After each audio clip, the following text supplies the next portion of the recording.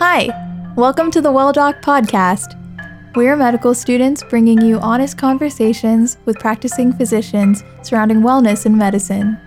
Thank you for joining us on this journey as we look to those in the field for direction and advice in achieving balance and wellness in our present and future lives.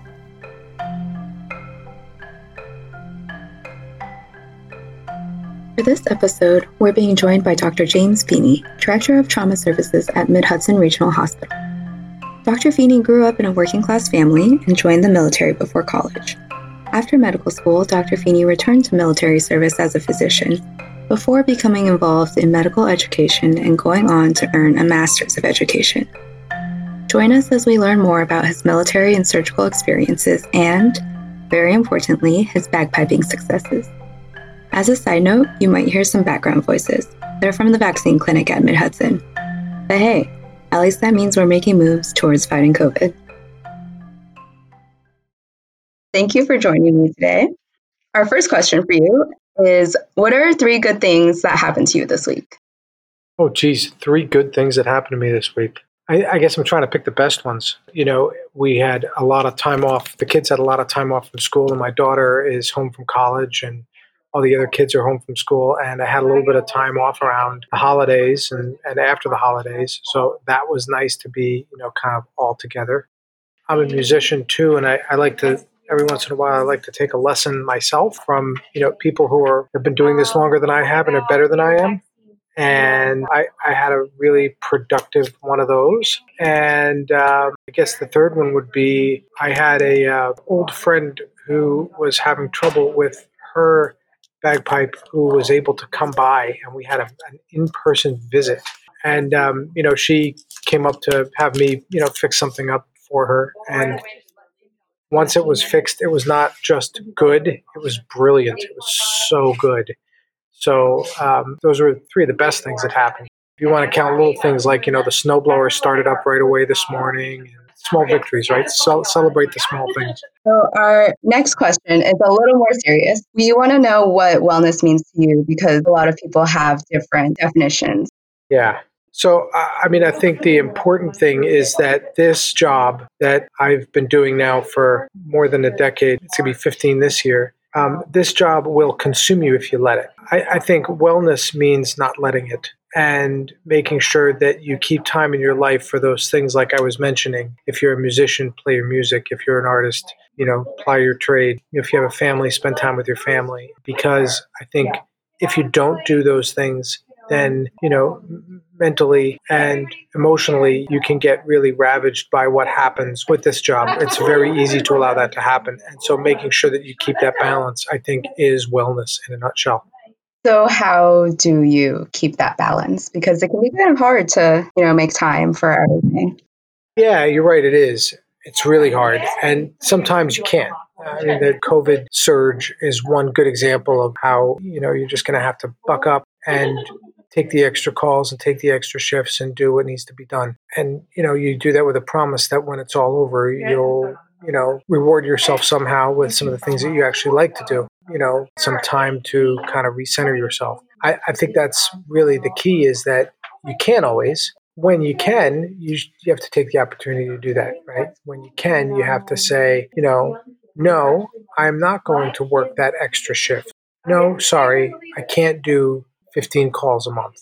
There's sometimes that you have to say no, and sometimes you won't say no and you'll say yes. You have to be able to allow for that to happen. You have to be flexible, but you also have to understand that your own mental health and emotional well-being are just as important because without that, you can't really be at your best. So how do you learn, what you want to say no to or decide what you want to spend your time on? Right. So your question is a really good one because we're taught that, because we can, we must. And I think that's really true. Because we have the ability to take care of sick people and to understand the disease processes and the pathophysiology, then we have to. And saying no is not something we're taught. In fact, what we're taught is to say yes. What we're taught is your patients need you, and so therefore you will. to the exclusion of everybody else. And so it's hard to go backwards in the other direction. And you'll meet some people in your career who are really good at saying no to the point where they can never be relied on for anything. And you kind of don't like working with those folks. But I think probably, learning to say no is a skill. It's a skill we're not taught. It's a skill that we have to really work on ourselves and, watch other people as they model those skills and then figure out how you do it based on who you are, right? Your no is going to sound different than my no. It's going to be hard to do that. Nobody ever said it was easy. Yeah. It's not too. And I think, as a man and as a majority white man, it's going to be really different for me saying, no, sorry, I can't do that and have that be the end of it than almost anybody else. I completely appreciate that. I understand it. But, again, it's you'll watch others around you do it and you'll watch them model the behavior and, see what their results are like. And you'll figure out ways you like to do it and ways you don't like to do it. So going back to this idea of balance, how has that looked different throughout your career? Well, when I was at the beginning of my career, I took as much call as they would give me, and I saw all the patients and did all the operations, and I would stay late to operate, and then I would be very involved in the patients. Like if my partners were rounding that day, I would say, no, I'll see my patient. And I tried to do all of that stuff as much as I could. And then I came to understand that, being part of a team means that sometimes you got to let somebody else, which sounds silly, right? That took me a few years to figure out for myself. And then in my second job, I had a partner in particular and maybe two who were perfectly happy to let anybody else do whatever. And they were perfectly happy to sit in their office with the door closed until it was time to leave at night and then go. And that kind of got under my skin a little bit. And I figured there's got to be some kind of a balance. And then I think I finally got it a little bit more directly. I mean, it centers really around communication. And so now I'm in a place where I can say, I think your expectations are unreasonable, and here's why. And I can communicate that with people above me on the chain of command, and I can look at people who are, subordinate on the chain of command and say, don't let if you give us this ability to schedule you 15 times a month, we'll take it. So don't let that happen. Yeah, I guess one of the things that I think a lot of students struggle with is that we don't feel like we're in a position where we can try to create that balance for us. We just have to listen to what everybody tells us to do. Yeah, that's the expectation, right? Mm-hmm. Yeah, and that's part of the indoctrination. It comes from my ilk, right? It comes from the attendings at the top of the food chain who will give you the old, well, when I was the medical student, you got here an hour before the intern and you left an hour after. But it's not sustainable anymore, right? It's not reasonable. And the skills that you need to master, right, include things like taking sign out from the person who was on last night and giving sign out to the person who's coming on. And one of those skills is to avoid the very common, just call me if you have any questions. And, the patient goes into atrial fibrillation and I want to use amiodarone and somebody else wants to use cardiazem. Well, if I'm not on and they use cardiazem, you got to let that go, right? You can't say, but I wanted amiodarone and I left instructions and blah, blah, blah. You can't. You got to say, oh, okay, well, you were at the bedside, you did it your way, you had your reasons. And, thanks for doing that. And, that goes the other way as well. When you're the person on call and that operating surgeon says, if he goes into atrial fibrillation, give him cardiazem, you don't get to go, well, I like amiodarone better. Even though they'll do it to you, you've got to model the behavior. You've got to be the change you want to see in the world, right? I prefer amiodarone, but I gave him cardiazem and now he's on the drip. And, you can have the conversation. You got to be a good partner. You got to be a team player, which is different than, being the one person throughout that patient's, month-long hospital stay or however long it's going to end up being. You've got to allow the team to participate in the way they can. Okay, I'm going to hit the low-hanging fruit first. So you've mentioned, this idea of changes in culture in medicine. Surgery is very well known to have a toxic culture, or at least that is the stereotype for it. Mm-hmm. To what extent do you think that's true, and how do you think that's changed? I think it is true. I think it's 100% true. I think the toxicity comes from a good place, if you can imagine such a crazy thing. Interesting. The good place is a deep-seated desire to take good care of patients. And another part of that is holding people accountable, very accountable, for their decisions and their performance and their actions. All those are good things. but it's gone too far. It's gone to the point of, like I say, if there are 3 different ways to do it, you're going to do it my way, or you're, stupid and a piece of garbage, and I hate you, and you're wrong, and why didn't you call me? So it's gone too far. And that really starts with good communication and with, giving people the space and the ability to kind of stretch their legs a little bit to say, okay, something that wasn't covered in my sign out occurred and I'm going to take care of it, instead of I'm too afraid to take care of it because somebody's going to yell at me tomorrow. Got to just stop the yelling, right? We're all on the same side, right? There's the realization. We're all on the same side. We're all trying to do the right thing for the patient. We're all in this together. And so, stop with the blame finding and the finger pointing and just get on board with how do we make it better? Did I miss something in my sign out? Did I miss something that should have made me think that this was going to happen? Whatever. Communicate and don't think of people as bad humans because something bad happened. You're all good humans and you're here for the right reasons and you want to do the right things, and bad stuff is going to happen and patients are going to die. Patients are going to have complications. We're going to try to make that happen as little as possible, but it's a learning process, right? For all of us, myself included. And the sooner we get that into our heads, and be just a little bit lenient about, the learning process itself, the easier it's going to be for everybody. Right. So there's kind of this trickle down effect in surgery. At least that's what it seems like, where, the attendings treat residents a certain way, residents then start treating med students a certain way. And I think a lot of students have seen residents start to emulate the actions of the people above them, and even students will emulate the actions of the residents. And you can't really force anybody into acting a certain way or communicating a certain way. So what do you think needs to happen for that culture to change? I mean, it's going to start with one person who makes the realization that, because right, these are all skills that you're learning. These are communication skills that we are supposedly teaching, right? Mm-hmm. And the way we teach them is called non-formal education.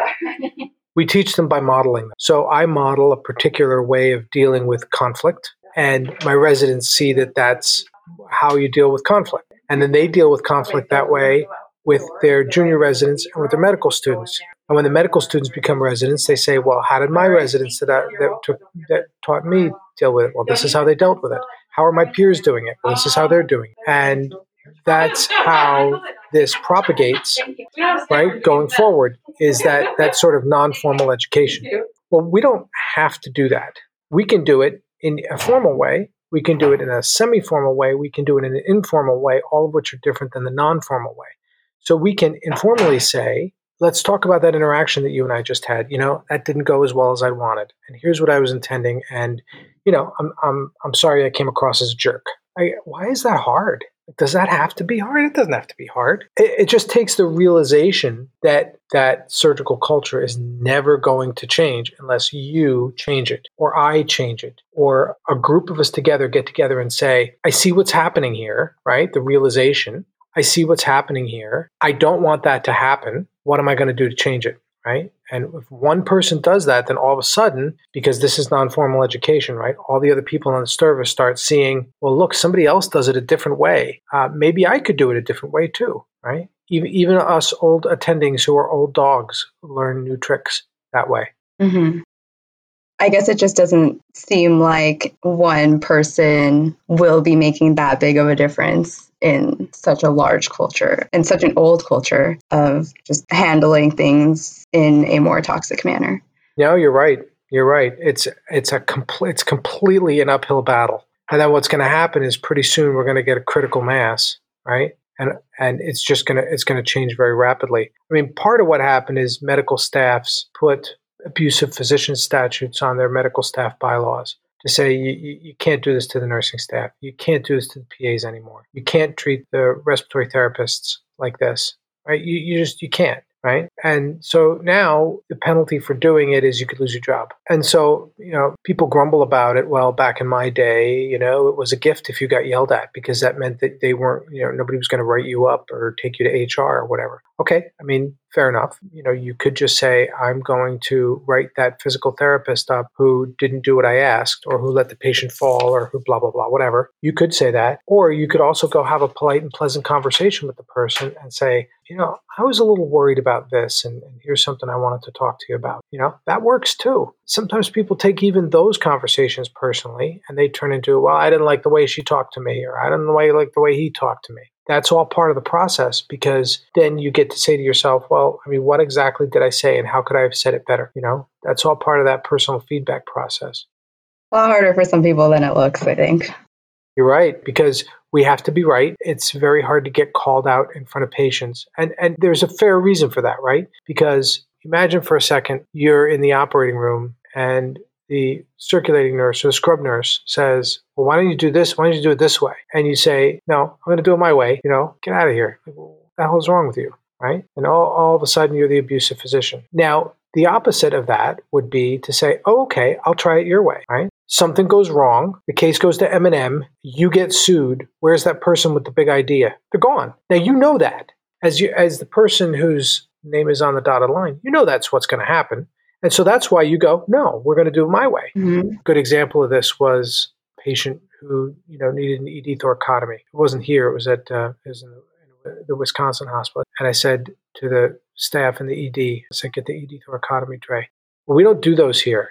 Okay, we're going to do it on this one. Get the ED thoracotomy tray. Well, Dr. Weigelt doesn't do it that way. Okay, when he's on call, do it his way. Today's my day. Do it my way. And, the backlash I got for that was pretty profound. Now, I still to this day maintain that in that particular situation, we didn't have a lot of time to discuss that in a collegial manner. Was there a different way I could have handled it? Probably was. I probably could have said, just show me where they're kept. I'll take care of it myself. Or something along those lines. There have been a lot of times where I've had people, disagree with a clinical decision, and I dig my heels in and say, but we're going to do it this way. That being said, again, these are skills. The way dealing with those situations are skills that we all need to learn. And so instead of hiding those difficult interactions, right, we can talk about them. We can learn about how, we can talk about what the skills are we're going to use when those situations occur, right? A little too often that talking about the skills comes into, oh, this is how I kicked butt and took initials because I didn't want to Steven stop long enough to take names. It's got to take on a different aura. It's got to be, here's what went on, and your real success is in getting that person who is opposed to the decision you're trying to make to come over to your side and to get that to happen quickly. Like, that's got to be the goal, not, look how I gave a very Hollywood, a very TV show kind of smart aleck back talk to the person and put them in their place. It can't be that anymore. Mm-hmm. Yeah. I just think it's unfortunate that I think the view that people have of surgery and the view that people get of surgery drives away the type of people who would make the change in surgery that we want to see. I completely agree that is a big problem. And I think, people who come into surgery and become part of the problem, there's going to come a point in their careers and in their lives where they say, geez, I just, I don't need this in my life anymore. I don't need this kind of conflict in my life anymore. I want it to be easier. I want it to be more collegial, and I don't want everything to be a fight. I want people to be on my side. How can I get that to happen? And when that happens, then people start asking about, how do I learn these skills that I needed to learn? Mm-hmm. We can start learning them in medical school too. We don't have to learn them in residency. We don't have to learn them as attendings. In residency, in my program, it was, you have to kick butt for the patient, right? That's so last century. You can't do that anymore. It's got to be different now. It's got to be, how am I going to get this person on my side? Okay, so as a medical student then, how would you go about building those skills, putting yourself in situations where you are able to Get the people on your side? I mean, yeah, because in my opinion, students just feel like we kind of have to go along with what everybody's doing. You can't really speak up as much. So how do you try to change the way that other people are acting around you? Yeah, that is such a great question. There's so much in there to unpack, right? The first piece of this is, for a 6-foot-tall white male, the answer is going to be a completely different answer than for a less than 6-foot-tall Asian woman. And so, the way I've had to learn it, non-formally and informally, it's probably easier for me. It's definitely easier for me. And so I've had a little bit of an advantage, right? I get a lot more leeway. I get a lot more of a command of the room when I walk in. People are like, that guy's in charge because he's the taller white guy. But Dr. Tiagi is a great example of someone who has, mastered the ability to say, this is what I need, and people give it to her, right? And if you look at her communication style, she's very direct about it, and that works for her. She's very direct about sending emails to the right people, and that works for her. Now, for me to do that, it's like, why did you throw me under the bus? Why didn't you just come to me? Mm-hmm. So, and maybe she gets that as well. But, she's a great example of, she's figured it out for herself. I think there are a couple of universals, though. The first one is it starts with clear, professional, polite communication with a phone call, with a face-to-face, voice-to-voice, not an email, not a text message, not a tiger text. It starts with an attempt to have a one-on-one communication that would be, that you can then build on. And probably the best thing that medical students can do is to call attention to these things when you see them. And even just ask questions like, so what were you thinking when that was going down? And like, were you worried about how this was going to play out, for like future interactions with the person or not? And sometimes those leading questions can get people to really evaluate their own performance. Like, what would you have done differently or better with that particular interaction? Because I'm just trying to learn so that I have a way that I can do this, when I'm the attending or when I'm the resident, right? And that's a neat way to turn it around on people, They take it well. Maybe they won't, but if you put it that way to them, like, I'm trying to learn from you, like, tell me what you were thinking about, like, did that go the way you wanted? How would you have gotten it to go differently, do you think? How would that work for me, kind of thing, It's an interesting way to spin it, I think. Hard to do in the moment. Yeah. Because if you think about it, think about what we look for in medical schools, right? We look for people who have, biology degrees and a paper in Nature, right? And the highest grades and the best test scores. But what about the people who have the outstanding communication skills and the leadership and the team building ability that doesn't get taught in college? Where does that come into selection for medical school? How would you put it into selection for medical school? An excellent question. It would be so easy. Tell me more. So the first thing is we put way too much focus on numbers, way too much focus on the measurement. There comes a point where your grades are high enough so that you're going to be able to pass. Your test scores are high enough so that you're going to make it, right? Mm-hmm. After that, now you have to start looking at other things like life experiences. You have to start looking at how people spend their free time. What do they do for enjoyment, right? So you have people who are a pro tennis player. Is that a different set of skills than somebody who, was an NFL or an NHL hockey player? Probably. It probably is, right? Because the NHL hockey players have to know a little bit more about how to get their team members. They have to watch, a lot more stuff going on. It's not just a single physical skill that you yourself can control, right? I have a particular affinity for musicians because I think musicians have this drive, right, to continuously improve, which is over and above any measurement. It was better because it was emotionally better. It was better because I was feeling it. How do I get that again, right? Certainly for artists too, there's a drive for a perfection that they can never attain, and that drive in and of itself has value, right? Again, people who have demonstrated an ability to work with others or to be a team leader, right? A positive ability to do that. Those are valuable skills that we don't even think about.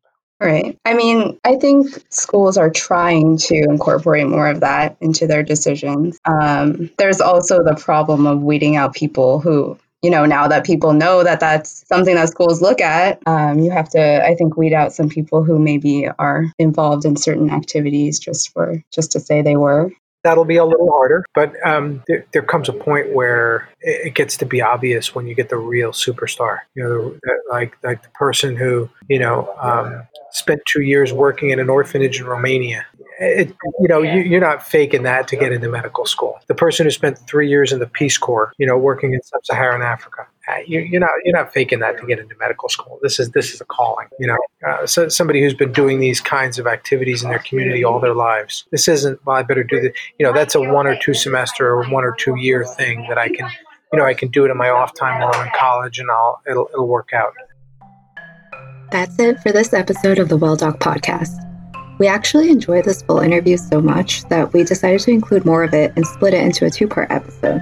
so look out for part 2 to hear the rest. Thank you again to Matthias Palmer for the audio editing expertise. See you in part 2.